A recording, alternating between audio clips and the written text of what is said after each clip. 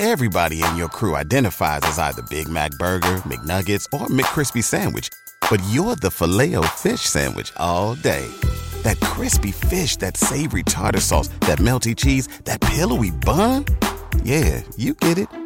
Every time. And if you love the Filet-O-Fish, right now you can catch two of the classics you love for just $6. Limited time only. Price and participation may vary. Cannot be combined with any other offer. Single item at regular price. Ba-da-ba-ba-ba. 2-2 pitch. Swing and a long drive. Deep left. Way back. Gone! Hey everybody, welcome to another Baseball America podcast. I'm Kyle Glazer, joined by JJ Cooper to break down Game 2 of the World Series today. The Rays evened up the series with a 6-4 win. Brandon Lowe, 2 home runs. Blake Snell, 4 2/3 hitless innings before running into a little bit of trouble. But the Rays never trailed. They were in the lead the whole way, a day after the Dodgers looked, frankly, kind of invincible in Game 1. Now the series is tied 1-1. JJ, what was your biggest takeaway from Game 2 and the Rays getting that first World Series win? This is the game that the Rays absolutely had to have this one, but as I think you said on the podcast yesterday, but at the same time, it also felt to me this was always the game that I thought the Rays had a really good shot of winning. The Rays had Blake Snell on the mound, who you kind of know what you're going to get, and it's pretty good what you're going to get from Blake Snell. You're going to get very effective pitching, a lot more nibbling than you probably want to watch, a few more walks ideally than you would want, and he's not going to go 7 or 8 innings deep into the game. It never happens. But he's going to likely walk off the mound having put himself in and his team in position to win the game. And we had that against the ever-shuffling chorus of Dodgers pitchers. This was the advantageous matchup for the Rays. They got the W they needed to get. But if I'm the Dodgers, I also look at this and say, this was always the game we were most likely to lose. We will sacrifice this one. This one was kind of lost once Game 7 happened in the NLCS. Sacrifice this one and feel really good about our chances in Game 3 with Walker Buehler on the mound. Feel really good about your chances in Game 4 with Julio Urias on the mound, likely, and go from there. And if you win those next 2, which you feel good about your chances, at that point, you're sitting there, okay, we're up 3-1. We've got this. Our lineup's good enough. We've got this. I feel like it was much more important for the Rays to win this one. If I'm the Dodgers, I don't feel all that disturbed that this series is 1-1 in my mind. Yeah, I mentioned this on the podcast yesterday. I really, truly felt like if the Rays did not get Game 2, I did not see a path to victory for them. Because if you're down 2-0, with Walker Buehler looming, and Charlie Morton's a great big game pitcher, so he would keep you in it. But Walker Buehler in big games, especially in the postseason, is pretty much unstoppable. Then you're looking at going down 3-0, and it's not a good situation. The Rays had to have this one, I felt like. And again, I know it's cliche to declare anything must win that isn't an elimination game, but just the way you map this one out, they had to have it. And given that starting pitching edge, given your Cy Young Award-winning aces on the mound against a rookie on 3 days rest in what you know is going to be a bullpen day, you had to have it. And give the Rays credit. Brandon Lowe, who, we talk about Randy Arozarena being this postseason revelation. He's been an absolute star this postseason. But Brandon Lowe is the guy who is the best player on this Rays team from an offensive side, just looking at the sample size, the career track record. He was an all-star as a rookie in 2019. He was the MVP favorite in the American League this year through the first half of the season. Now, later down the line, Jose Abreu, Jose Ramirez, and a couple other guys jumped him. But Brandon Lowe is a bona fide young star in this league. He just doesn't get the attention he deserves. For him to come out, homer right away in the first, get a big 2-run homer in the 5th, really that was the blow that proved decisive with the way the final score played out.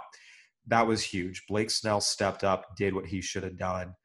Brandon Lowe stepped up, did what he should have done. The Rays standouts stepped up and won them the game that they had to have. And again, you give the players credit. I thought Kevin Cash managed that game beautifully. You give everyone involved credit for building a team that's resilient, that's aware, that's confident. Both Snell and Lowe said in the post-game press conferences yesterday, they didn't really feel the pressure. They didn't really feel like, oh my gosh, we have to win this one after losing Game 1. They were confident. They believed in their abilities. They went out and performed, and just give everyone credit all the way around. The Rays got the performances they needed from their big-time guys. And the Lally, you made a good point. The reality of it is if the Rays are going to win the World Series, Brandon Lowe needs to be one of their key players. They don't have – this is not a team of stars. He's one of the closest things they have to a star. He's one of the better power hitters in the American League this year. He was their best power hitter during the regular season, and he's looked utterly lost at times at the plate. Not just the fact he had 2 homers, but the fact he had 2 homers, and both of them, one of them was opposite power alley. One of them was really even more opposite field, left field. That's encouraging also because he not only didn't look lost, he hit 2 home runs last night, but he also was having better swings. That's, if he'd have yanked both of those right down the line in right field, I'd have been a little more concerned, like, okay, he had a good game, but he's not getting his swing back. I thought like that was a sign that he has his swing back a little bit, which is encouraging for the Rays for the remainder of this series, because they need him. Again, they don't have a whole lot of big thumpers in this lineup. They need him to be a big thumper. That said, we all, like, again, I don't want to pile on what everyone has already written, coming out of yesterday. We all know that I don't think anyone looks at what the Dodgers did as far as their pitching yesterday and says, that's what you want to do in Game 2 of the World Series. But at the same time, as I kind of said, the Game 7, I don't know what their best option was yesterday, because ideally, in an ideal situation, you wanted to say, okay, Tony Gonsolin or Dustin May, this is your game. Get us at least 12, 15 outs. But the problem with that is the way you use those guys in the NLCS meant it's probably not fair to expect that out of either of them. These are guys who had pitched. These were not coming on full rest. They weren't coming close to full rest.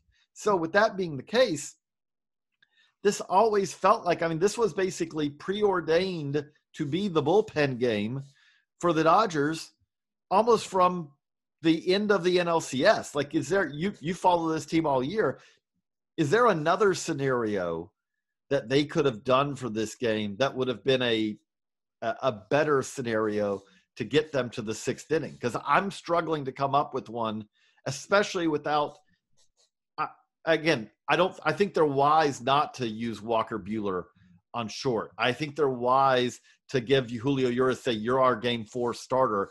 We're going to not basically break that, glass in case of emergency until Game 4. Get the rest of this series set up. But was there any better option they had for this game? No, this is the position they put themselves in. And, I've talked so much about the only team that can beat the Dodgers is themselves. And this is kind of the type of stuff I talked about, unnecessarily using both May and Gonsolin in Game 7, set them up for failure in Game 2 of the World Series. They did not need to use Dustin May. Then again, some of this is also Dustin May and Tony Gonsolin have just not pitched well. So that's a part of it too. But yeah, look, this is the way they chose to do things. It was a mistake. They really kind of set this up as soon as they used Dustin May as their starter / opener in Game 3 of the NLDS. That was a day when just let Gonsolin start and get him some work, because Gonsolin at that point hadn't pitched in a while. That was going to be their best option for success and setting them up the rest of the way. They chose to use May as an opener on a day's rest, and then they went ahead and did the same thing in the NLCS. They kind of set themselves up this way, and this is the path they chose, and they just kind of have to roll with it. But you're right. The smartest thing they did was say, you know what? This game is lost. We're not using Julio Urias here. Let's just save him for Game 4. It was the right call. That was going to be the right call going into today's game, or yesterday's game, I should say. No matter what happened, you're right. The Dodgers, you still feel good about how this lines up. You have Walker Buehler going in Game 3. You have Julio Urias going in Game 4. And you'll have Clayton Kershaw in full rest in Game 5. You like how it sets up. But no, there was no scenario where the Dodgers could really have done something different. This was the bed they made with the way they set their pitching up. This is what they kind of have to live with. And now they just got to bounce back. But again, for me, this is more about the Rays had to win. They went out and did everything they needed to do. And thus their World Series hopes are still legitimately alive in my book. And the other thing, if I'm the Rays, I look at this and say, there's a possibility that the Dodgers don't have a good answer for game 6 either. Like, now, the one thing I'll say for game 6 is they can actually use Tony Gonsolin or Dustin May in game 6 as an honest to goodness starter, which I do think is better than what they did in game 2. They will have had enough rest. And by the way, also, which the key part of that though is if that's going to be the case, if Tony Gonsolin's going to be your game 6 starter, okay, don't use him in game 3, game 4, just let him set aside. He didn't go that long in game 2. Game 6, you would have regular rest. If they don't do that, though, if this is the same plan that they have for games, and by the way, I think it's Gonsolin, not May. Neither of them have pitched that great in the postseason. But the thing to me that stands out about the two is I just don't know right now what Dustin May has as a weapon against lefties. I think that he's better right now used as a reliever if you can pick your spots, because you want to pick a spot for him where he's not going to face a whole lot of lefties. I think he's right now, he's been all year, but he's really much more effective against righties. He doesn't really have a whole lot of weapons against lefties. Where Gonsolin, to me, you just say game 6 is yours, Tony. And game 6, by the way, if you pitch it well, you're actually going to be out there for longer than an inning or two. That's the most logical thing for them to do. But if they do this again, the Rays can circle 2 games on this that they can say, hey, we have a chance to win that one too. The same way. Look, Dustin May right now is not in a very good place. You see it in his body language on the bench. I mean, the Dodgers have really jacked his roll around. They have not set this kid up for success, and that's on them. I've talked about this a lot. But again, this Dodgers team is so talented, they can kind of overcome it. But you're right, with off days back in the World Series, they can start Tony Gonsolin in game 6 on a regular rest. And they need to treat that as, hey, Tony, we're going to let you go as long as you pitch well. If you can give us 4 innings, we're going to let you go 4 innings. If you can give us 5 innings, awesome. We're going to let you go 5 innings. The worst thing they could do is stay on this, all right, Gonsolin and May are going to be our bolt guys, and we'll fill in 1 or 2 inning spots in between them. They need to get off of that, because you're right. If they try and do that again against Blake Snell to potential game 6, they're going to lose. And then you're looking at a game 7 most likely. So again, that could all be rendered a moot point if Buehler, Urias, and Kershaw do what they're capable of doing in games 3, 4, and 5. Again, this is just kind of the way the Dodgers set themselves up. They're talented enough to overcome it. And it's just going to come down to how the players perform. I think for me, one of the things that really stood out, and I want to circle back to this, is I continue to be impressed by the resilience and the confidence of the Rays. Game 5 against the Yankees, winner take all. It's a tight game the whole way. They stay in it, come up with the big hit on Mike Brosseau's homer off of Aroldis Chapman, win the series. Game 7 against the Astros, up 3-0, you blow it. Game 7, come out, get an early lead, go on to victory. And again, last night too, I mentioned to Josh on the podcast that the way game 1 had played out was just how much the Dodgers took it to them. I mean, it almost felt like, that coronation of, here are the Dodgers, here's their final rise, they're in the World Series, they're rolling, this is going to be the culmination. And the Rays came right back and said, no, they took it on the chin a little bit, and they came right back and put a stop to that. And I continue to be impressed by this organization's resilience. I continue to be impressed by this organization's ability to just put their foot down and say, hey, we have a game to win, we're going to go win it. And again, I can't give enough credit to the players themselves, to Kevin Cash for the organizational culture he's created within the clubhouse, and then the front office staff and the scouts for the culture they've created, and the scouts for assessing the makeup and finding the guys who would be mentally tough and wouldn't fold in a big spot. I think this is an organizational success for the Rays. That's a big reason why I think they're going to be a force to be reckoned with here over the next few years. I mean, the American League's best record, they're in the World Series, they have the game's #1 farm system. They have talent. As I wrote in the story today, just saying, oh, look at them, scrappy underdogs, shortchanges their talent. They have young all-stars. They have a Cy Young Award winner. They have really good players. It was the best team in the AL. Not even like a debate. This is the best team in the American League. I still think the Dodgers are better, but this is not a team that somehow figured out a perfect combo for the month and got to the World Series. This is a team that's utterly earned this every step of the way. No question. So it was a really, really good win for them. And now we just have to see what happens. JJ, I do want to ask, because I have a thought on this, but we talked a lot about the Rays and the bullpen and the stable and how key they were and how by the end of the ALCS, we started to see them look a little tired. Watching Nick Anderson pitch yesterday, I actually thought that was the best he looked. Now, he gave up a home run, but he got out of the jam with Blake Snell with a nasty 96-mile-an-hour fastball, blew it by Justin Turner. I thought that was the crispest he looked. And a big part of it was the Rays smartly stayed away from their big guys in game one. And so now you look at it and say, hey, Anderson, Fairbanks, and Castillo, they're all on at least 3 days rest. Castillo had an extra day because he didn't pitch in game 7. And to me, I thought that let their guys get rested, get recharged. And we saw a little bit better out of Nick Anderson last night. Again, Fairbanks gave up a home run. That's going to happen against this Dodgers lineup. Castillo coming in, getting a quick strikeout. I just thought that the stable looked better. And that's key for me, the rest that they got with those 3 or 4 off days, depending on which player you're talking about. I agree. I mean, again, they needed some time, and I think that is somewhat restorative at this point in the postseason, having that extended rest where you can, again, one of the things I've railed about how teams develop relievers for years, because to me, one of the things that you should absolutely do, I understand that in the minor leagues, you don't want to wear guys out, get them hurt. That said, you talk to big league relievers, one of the biggest, toughest things they have to figure out when they get to the majors, if they haven't been used on back-to-back days regularly in the minors, if they haven't been on that, you can be used at any moment. Guys who go from starting to relieving talk about they have to figure out how they can get their lifting in when, as a starter, getting your lifts in during the season is very easy. You have a very fixed schedule. I have my throw days. I can lift in around that. Everything fits perfectly.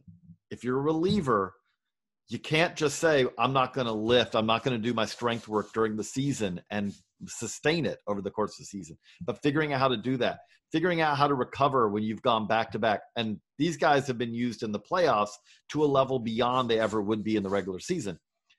That's key, that they had that chance to kind of take a deep breath, recover, feel a little better, go back out for the World Series. The other part of it I'll throw in there also, though, is that give Kevin Crash and that group credit also, finding a spot for Aaron Loup to get them 3 outs in that game, in a close game. This was not a game that was, a blowout or anything like that. But in a game they had to win, where if Aaron Loup goes out there and just struggles, you are talking about it's a nightmare situation. You had this game to win, and you blew it. But instead, Aaron Loup goes out there. He gets 2 strikeouts in an inning. And again, you don't want to talk about picking spots. And then in comes Diego Castillo to get the final out. But I just thought that was really important too, because yes, they used their big 3. They also, when you talk about picking your spots, they used their big 3 knowing that they have today to rest and recover. So the big 3 are ready to go again for game 3. But that inning of Aaron Loup was also, to me, very important, because I did not expect to see Aaron Loup pitching in the 9th inning with the Rays having a tenuous lead. Yeah, Aaron Loup coming in there, the bottom of the 8th, tying run is on second base, and to get Cody Bellinger strikeout to end the inning, going back out, getting Edwin Rios, getting Austin Barnes to fly out. It was a great outing for him, and you're right, it was the right spot for him, and he had struggled a little bit in the ALCS, even against some of the lefties. Kyle Tucker kind of wore him out with singles through the left side. So, I mean, yeah, for Aaron Loup to come in and get those key outs was huge. The other kind of under-the-radar contribution, that the moment, if you will, that I thought really opened some things up for them, Manny Margot's protect swing, 2 strikes. So it's the 4th inning. The Rays are up 1-0. There's 2 outs. There's 1 on after Randy Arozarena's walk.